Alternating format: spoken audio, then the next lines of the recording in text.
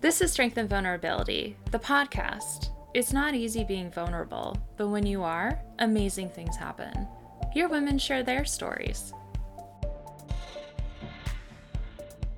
How do you stay positive in this climate? Because I have a routine, right, of self-care and all this and that. And I even have days like today where I'm infuriated when I go outside because there's just too many people. I don't want to be around a million people. Mm-hmm. Do you have any advice for like staying zen and staying on track and on course and not saying, screw all this, take the mask off, like go run in the field? I don't know. Like, do you have advice for that? Because I need it. It is so hard. It is so hard to stay positive, especially when you're bombarded with everything that's happening on the news, plus the fake news that's been going out too. It's hard to know what's real, what's not real.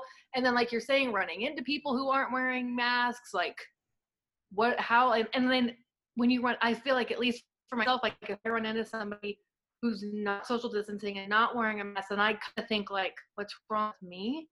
So like one thing that helps me is like staying true to myself and knowing that like I am doing the right thing, and at least I'm doing the right thing, like for myself, for my husband, for coworkers, for everybody else that like I end up being around, like when I go grocery shopping or not.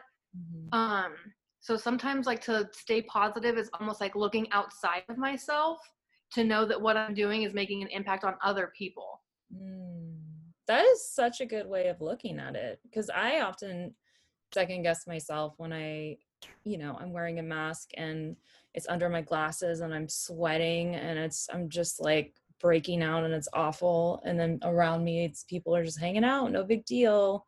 I totally second guess, like, why am I stressing out so much? But you're right. You just gotta, it's the greater cause, right? Yeah, and it's been 90 degrees in Texas. And so, to your point of being hot in a face mask, oh, let me tell you, I've been very hot in my face. Like, just walking from my car into lab, I'm like, this is like, all I want to do is take it off. This is terrible. But again, I know the importance of it, and that it does matter, and it is making a difference, and it's making a difference for myself, and it's making a difference for others. What would you say to someone who you're friends with that isn't necessarily believing that this is real, or thinks it's not a big deal because it only affects old people? That's something I've definitely heard. Well, do you have any advice to tell someone, and this is someone you love and you care about, so you're not going to go and be rude or mean. It's more so, I love you and I care about you, and I wish you took this seriously because I worry about your health. Like, have you had to do that, or how would you Oh approach yeah, it? I've definitely had to do that. And the scientist in me just wants to go straight to the facts, because for me, facts are everything, right? Like, tell me the truth, show me the data, tell me what's going on, like show and like, and when I say facts, I mean like information from reputable sources, places that you can trust, like news articles from the New York Times, the LA Times, the Washington Post, like NPR, stuff that like actually has a reputation. So for me, I tend to go to the facts and just explain in a way that like my grandma could understand, or a 5-year-old could understand. And that's one thing too, as a scientist, that I have to do on a daily basis with my own research, is to make sure that anybody can understand what I'm doing. Because if nobody can understand what I'm doing or what I'm talking about, like, what's the point? I want to be able to educate people.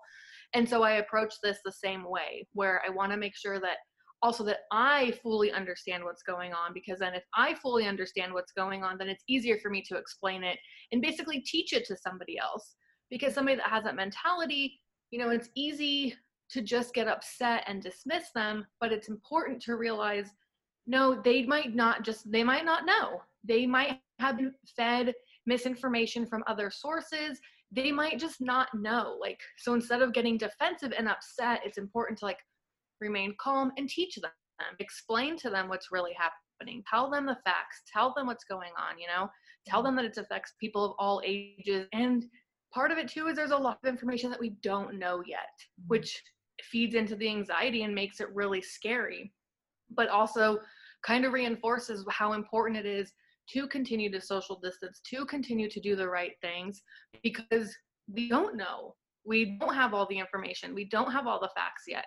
The scientists and the doctors and the physicians are figuring that out. We don't know everything right now, but we know enough to know that it affects individuals of all ages and to varying degrees. I mean, it's everything from asymptomatic with no symptoms to death. It's the entire spectrum. You know, 80% of people will feel run down, feel similar to having a flu, and be able to recover without being hospitalized. And that's wonderful for those 80% of the people. But there's 20% that have to be hospitalized, have to be in the ICU, have to be intubated, and nobody knows yet what determines which percentage you're in. So why take the risk? Thanks so much for watching the podcast. If you enjoyed it, please subscribe and send to a friend.